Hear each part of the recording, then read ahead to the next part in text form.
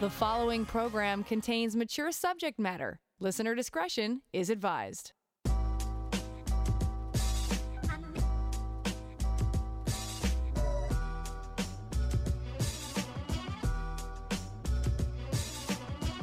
Turn us on, and the satisfaction's guaranteed. Frank discussion with passion on CJAD 800.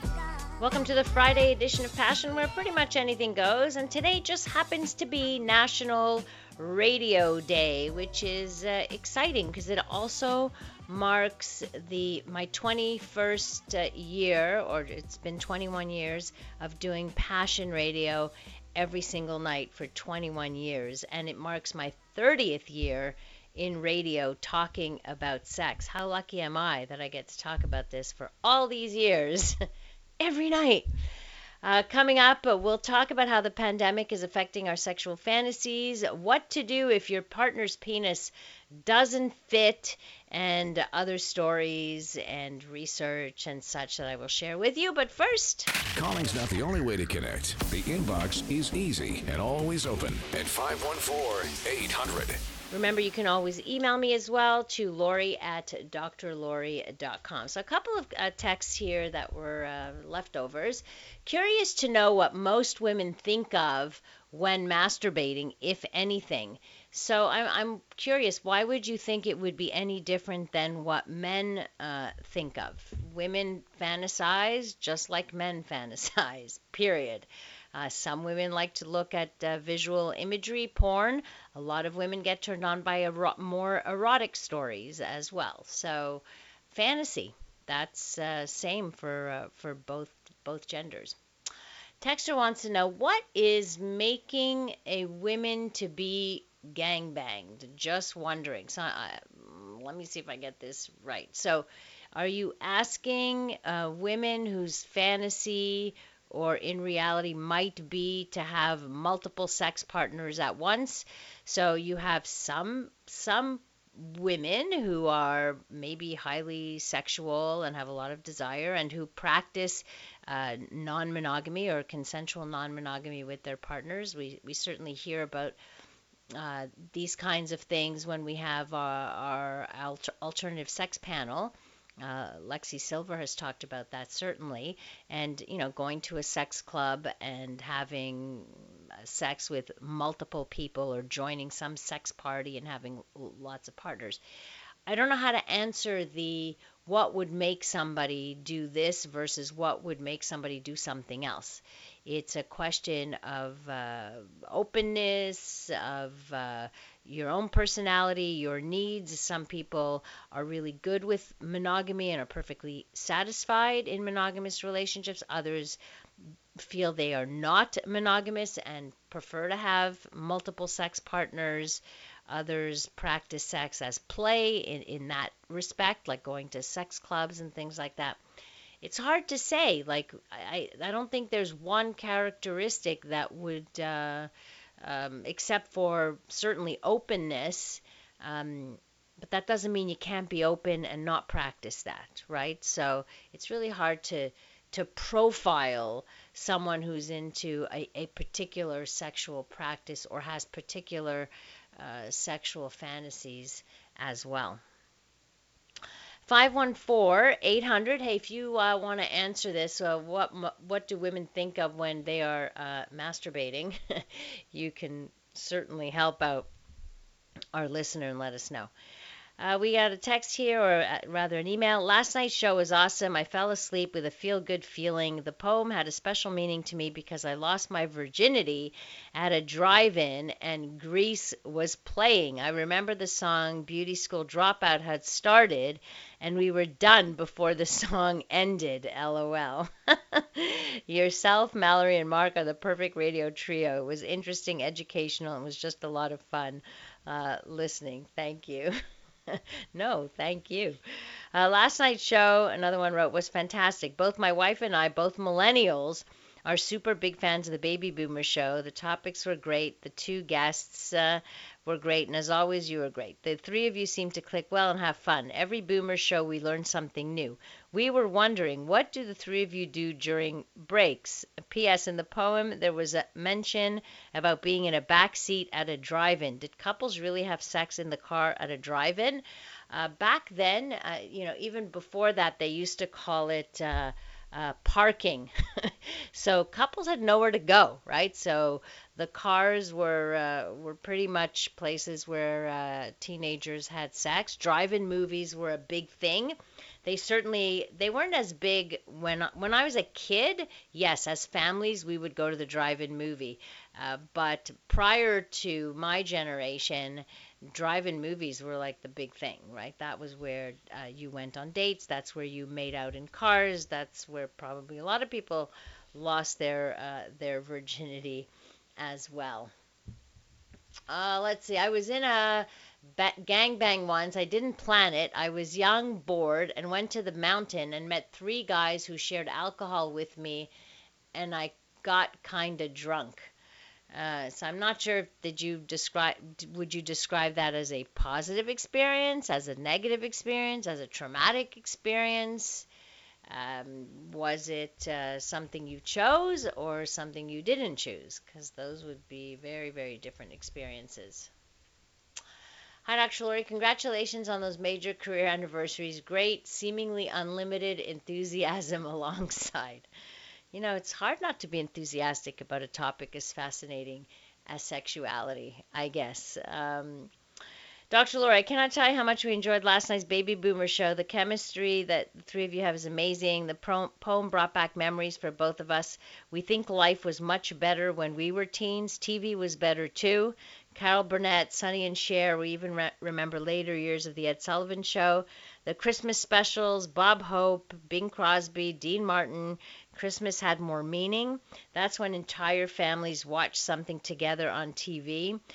We were surfing the net looking for an oldie but goodie movie to watch, and we found one neither of us has seen since we were teens. We're going to watch It's a Mad, Mad, Mad World, 3 hours and 30-minute movie. Anyone who was anyone back then is in that movie. We remember the opening credits of casts to last about 5 minutes. Still rated as one of the best comedy movies ever made. I can't remember the last time I saw that. Anyone of any age will enjoy this movie even today. We will enjoy it and think back when we first saw it, and it will be the first time we watch it together. In our opinion, the Boomer Show is the best. Well, thank you for that. We do always have a lot of fun on the Boomer Show, because I'm a boomer too. I'm a boomer, you're a boomer. Never mind. Okay, coming up on the program, I've got lots of stuff that I want to share with you. Of course, if you have a question that I haven't answered now, that's okay. You can send it along and I'll answer it throughout the show. You are welcome to give me your 2 cents of any of the stories that I'm going to share with you. Of course, we'll have our stupid sex story of the day after 10:30. But we'll focus a little bit on the pandemic and how it is affecting not just our sexuality in general, but our sexual fantasies. Also, interesting news out of China in terms of their sale of sex toys and birth control methods and condoms. So they're studying that. So I got a hold of that. And what to do if your partner's penis doesn't fit. And this was an article, so I thought I would share it with you since it's a question that often comes up in terms of penis size here.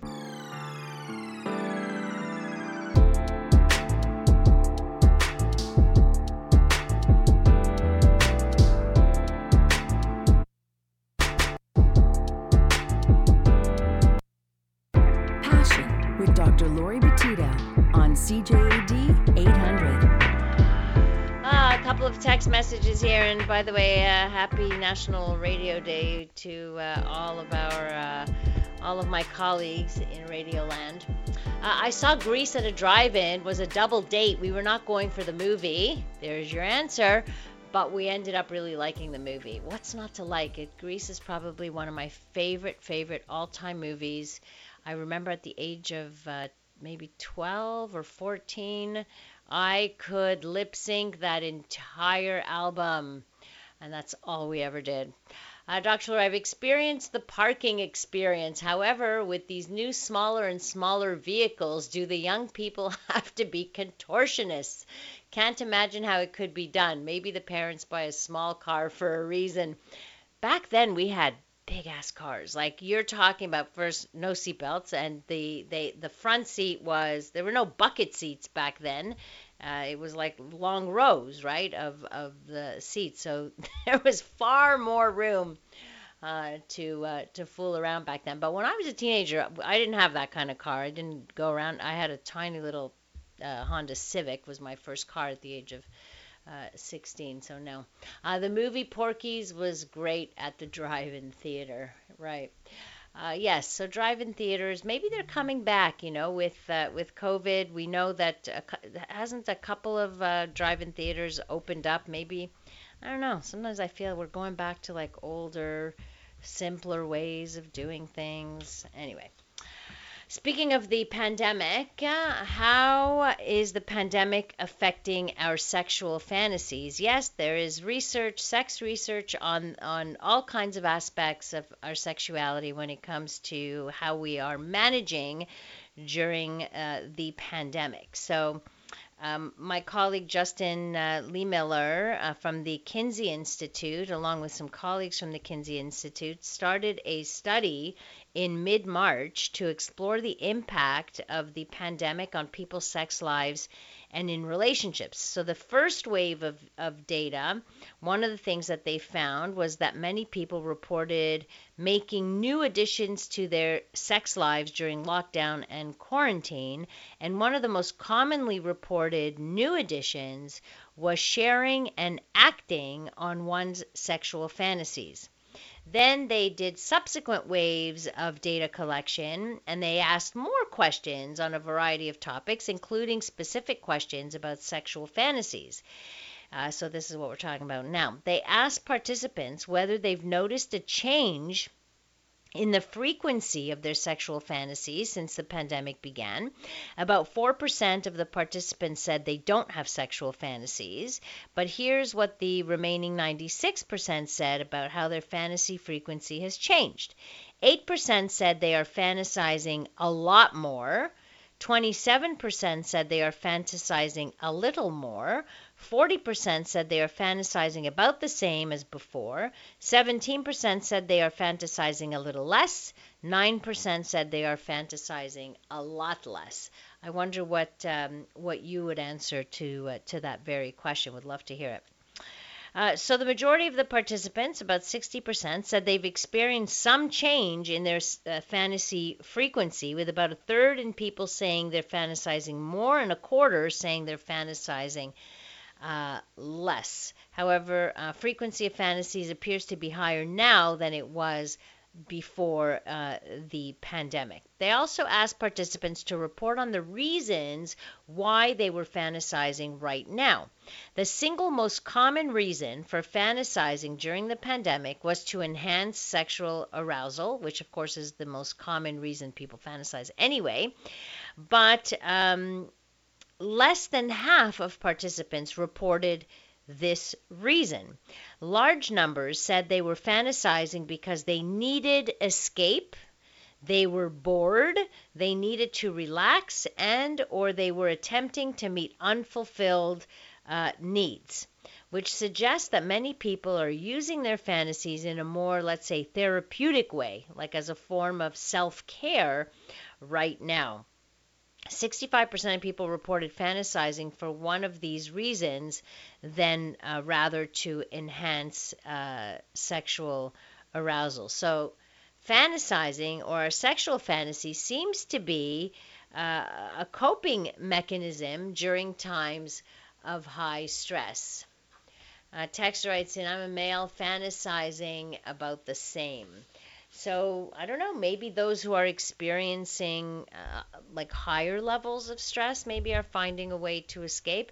Like not everybody in these pandemic times are experiencing high levels of stress. Many are, let me tell you, many are. many couples are, many couples with young kids are. Uh, yes, they are experiencing more stress. But then I talk to a lot of other people who tell me that the pandemic is the best thing that happened to their family or to the relationship, where they were able to reconnect and spend more time together and all of these things. Not to say that there aren't stressors, but that they were grateful for this time, that they don't know if they would have had been able to do this had they not been like forced, let's say, into quarantine or spending more time at home and playing more board games and doing more things within the family rather than everybody kind of going out and doing their own thing. So I found that to be quite interesting. 514-800. Would love to hear some of your thoughts on any of the questions, topics that we are discussing tonight. So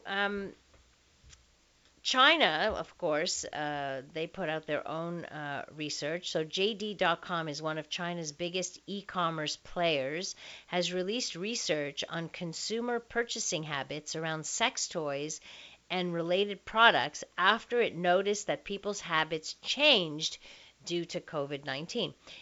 It's almost inevitable that our habits are going to change to some degree, but this is again within the sex industry, right? So it saw dramatic changes in related search keywords when people in China went into lockdown, as it drove a huge increase in demand for contraceptives and stimulated long distance partners' desire to make purchases for their counterparts from afar. The aircraft cup, also known as the masturbation cup, and the vibrator ranked as the top men and women's adult products, respectively, followed by simulation dolls, so I guess blow up dolls and such, and egg vibrators. Lingerie, other adult toys, and simulation dolls ranked the top three in terms of traffic. For men's products, it so happens that the largest doll merchants are from Wuhan, explaining some of the impact on inflatable dolls this year. What's going to happen when there's a shortage of inflatable dolls? I don't think I've ever met a gentleman, or have spoken to, who's ever admitted to me anyway, that they have an inflatable doll at home. Do you know anybody who's, or have you ever used an inflatable doll? I didn't realize they were so popular. At least they're very popular in China. But how popular are they here? I'd love to hear from some of our listeners on that. The growth of condoms increased by the sales rather by nearly 50%. Remote orders for condoms and contraceptives went up, with the number of emergency contraceptives purchased reaching 150% more in May compared to the same period last year. And wow, so that's very interesting. And in 2020, the purchase of products for the opposite sex by women increased by about 30%. So women buying stuff for their male partners. Intercity orders increased by 120%. So a lot of people, I guess, live in, I mean, China's massive, right? So they live in maybe different counties in China or what have you, and so a lot of long distance relationships, and they were taking care of their sexual needs. What can I tell you?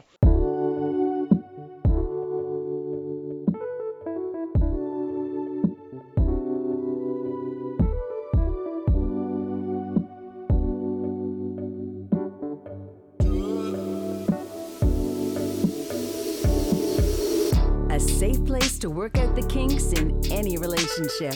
It's Passion with CJAD 800's Dr. Lori Betito.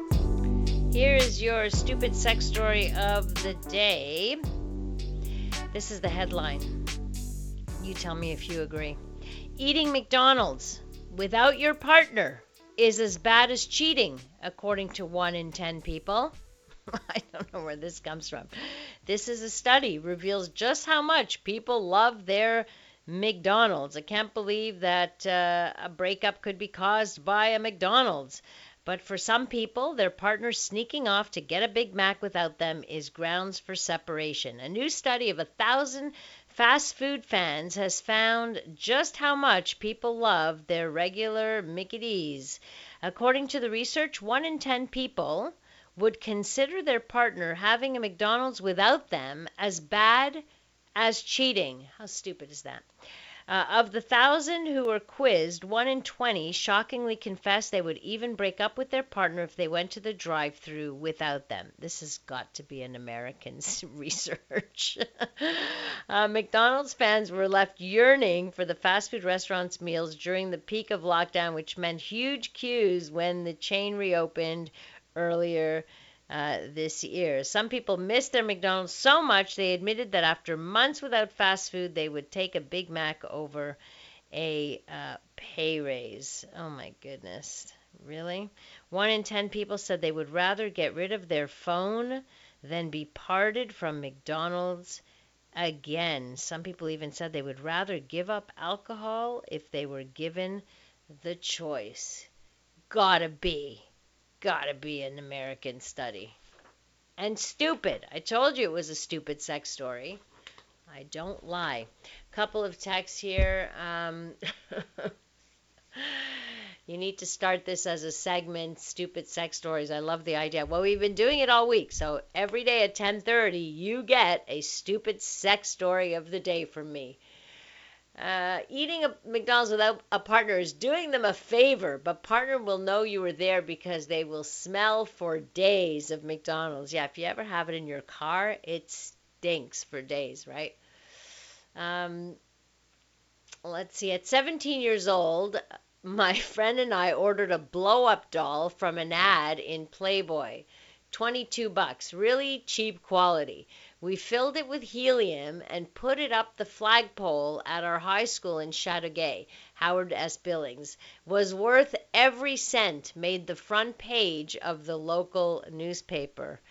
You're a badass. Yeah, fun. All right, here's something I want to talk to you about. And I saw the article, which was very fitting, excuse the pun, because just the other day we were talking about this. We were talking about penis size and we were talking about vagina sizes. Somebody had brought up, well, wait a minute, maybe it's not the size of the penis, maybe it's the size of the vagina. So let's talk about this for a minute, because seems that we only ever talk about penis size. That's what everybody's worried about, right? Is it too big? Is it too small? Is there a right size? What's the right size? What's the average? How many times do you figure I get that question? In 21 years, how many times do you figure I got that question? I wish I had taken a tally, but hundreds of times, right? But did you know that there is also an average depth for the vaginal canal?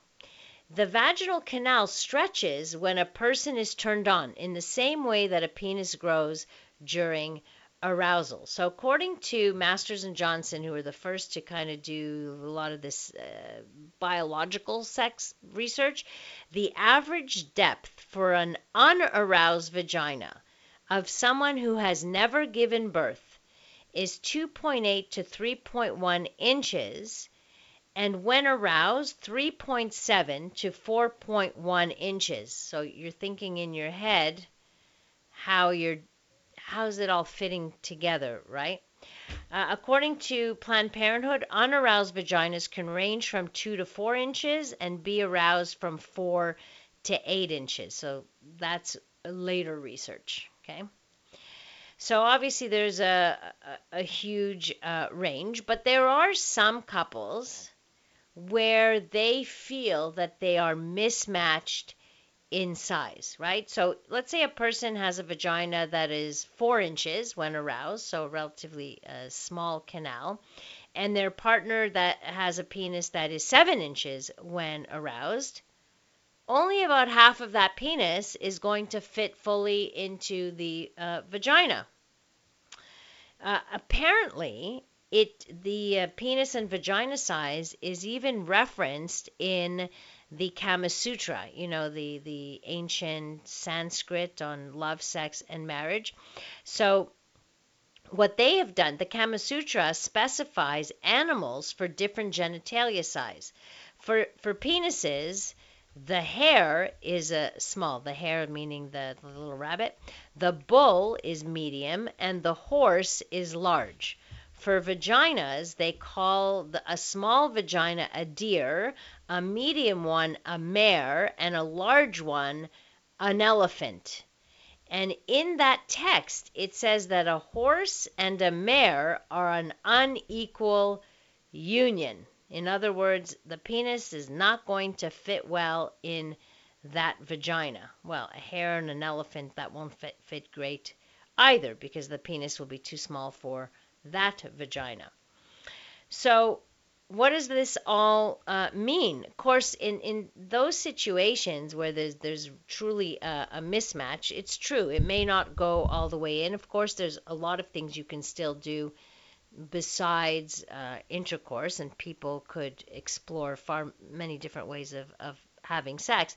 But apparently, if you consider your menstrual cycle and you have sex around your near ovulation, the depending where you are in your cycle, the cervix, which is basically at the end of your vaginal canal, the beginning of your uterus, your cervix will be lower and harder near your period, but near ovulation, it will be higher and softer. That means that it will be a better fit when you are close to ovulation. And just for you to know, in terms of rectums are range from 6 to 8 inches, so bigger than the vaginal canal.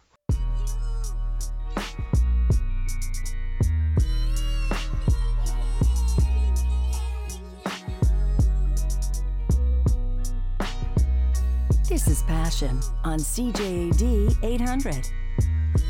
Some funny texts here. Playboy once calculated with the number of women in New York City and the average size of a man's penis, there were 11 miles of unused vagina. Who comes up with things like that? Been with the elephant type. Called my friend. Told him if he does not hear from me the following day, send a surge party. LOL. And if you're going too far, aren't you pretty much stretching into the anal area? You're actually pushing against the cervix, which is like the cover or the membrane between that holds the uterus up top there in place, and between that and the vagina. So you'd be pushing up against that. Now there are nerve endings there, and for some women, they can feel pleasure from stimulation of that area, and for other women it could be really, really painful. So it depends how you push on that, right? A vagina size has a lot to do with bone structure, correct? Well, it has to do with sure, your pelvic structure and all of that. So it does, but there are many other factors that go into it as well. If you notice, I talked about the one that hasn't had children. So one that has children might be bigger, longer, etc. But I want to add something, because if you're experiencing a mismatch with your partner, the article talks about this, there are some things you can do to make penis and vagina sex feel better. First, make sure you're really turned on before your partner enters you, and that ensures that your cervix is as far up in your body as possible. Of course, because you don't necessarily want to hit it. That can hurt. You can ease entry with a high-quality lube, which will obviously help things slide around better. And finally, there's a recommendation to use penis rings. Like they're kind of stackable penis rings that your partner can wear in order to control the depth of penetration, so that it stops it from going any further, because of course you don't want to hurt your partner, right? Let's see. Now, let me talk about this. Myths about desire and sex, and maybe the surprising truth. So this is a little bit of trivia for you. So number one myth is that men always want it more. Not true.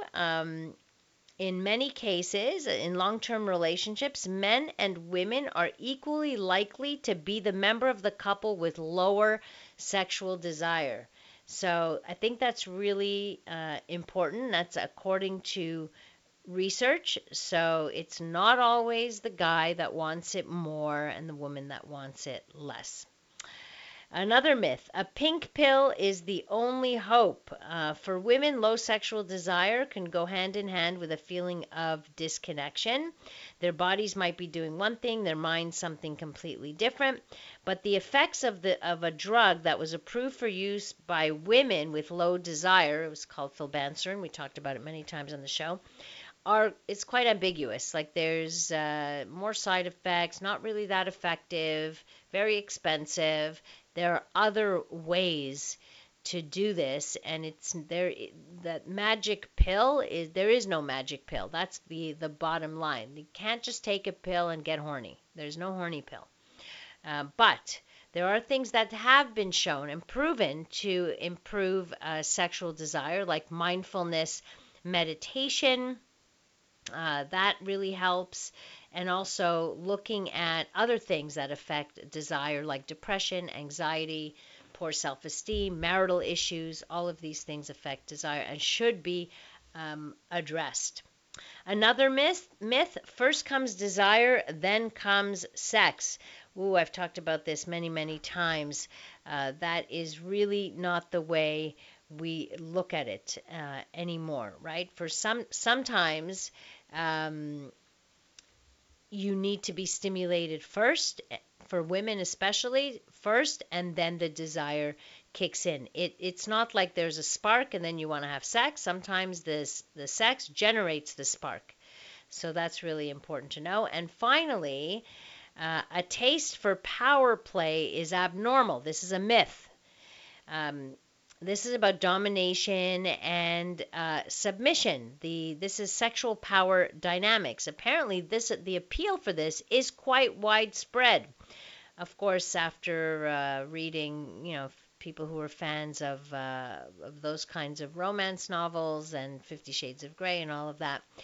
So there's been plenty of data on this that has seen that there's a lot of BDSM porn and themes in many of the mainstream erotica, and that's quite popular with women as well. So those are some of the myths surrounding desire and sexuality.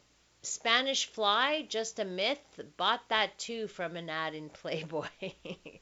Yeah, that's actually a poison. You know that, right? Spanish fly is poisonous. Not really sure that it works at all. Sometimes a little bit of alcohol or a little bit of weed helps for sexual desire. You would be right that there's, of course, alcohol. We know that there's effects. Too much alcohol is one thing. Too much weed is another thing. But just the right amount could make you relaxed enough to at least to allow the blood to flow much easier. So there is research being done now with marijuana or CBD and things like that. So now that it's legal, we're going to be seeing a whole lot more of these studies and the effects. But if you just talk anecdotally to people, they'll tell you yes, that a little bit of weed or a little bit of alcohol helps them relax to the point that it's just easier to be receptive, and the body responds, especially for people who are in their heads a lot.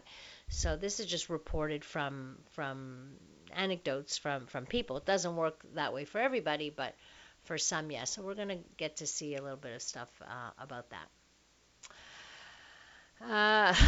Letting your girlfriend, wife touch or put something in your butt does not make you gay. Mythbusters.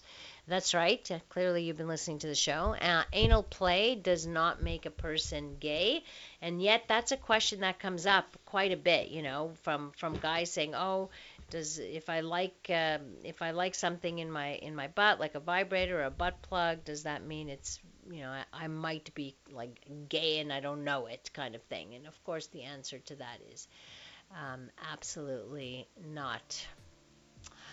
I'm surprised. I keep missing your segments. Another good one, myths about sex. That's also a good segment to do. Thank you. I like getting your ideas for different things that you would like on the show because, as you know, and I've told you, we are going into our 22nd year of Passion next week. So Monday, yeah, we can celebrate together our anniversary. Not sure what we'll do on Monday, but it's COVID times, can't really do much, but it's okay. We'll just have fun together, and we can come up with different segments, different topic ideas. But I like that, your one sex myth of the day. That's a good one as well. So we'll see what we do with that. But all taken under advisement because hey, this show wouldn't be here if it wasn't for you. So your input matters to me.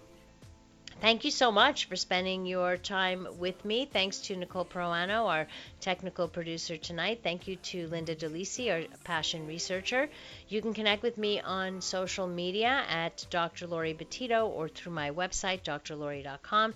If you'd like past podcasts of this show, you can find that on the CJD page on the iHeartRadio app, our show page at cjd.com, on my personal website, drlori.com, on the Passion Radio tab, where you can get all the past shows, or if you have SoundCloud, you can find it there as well. So spread the word, spread the knowledge.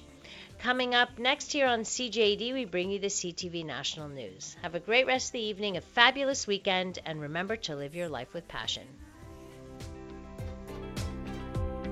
I'm feeling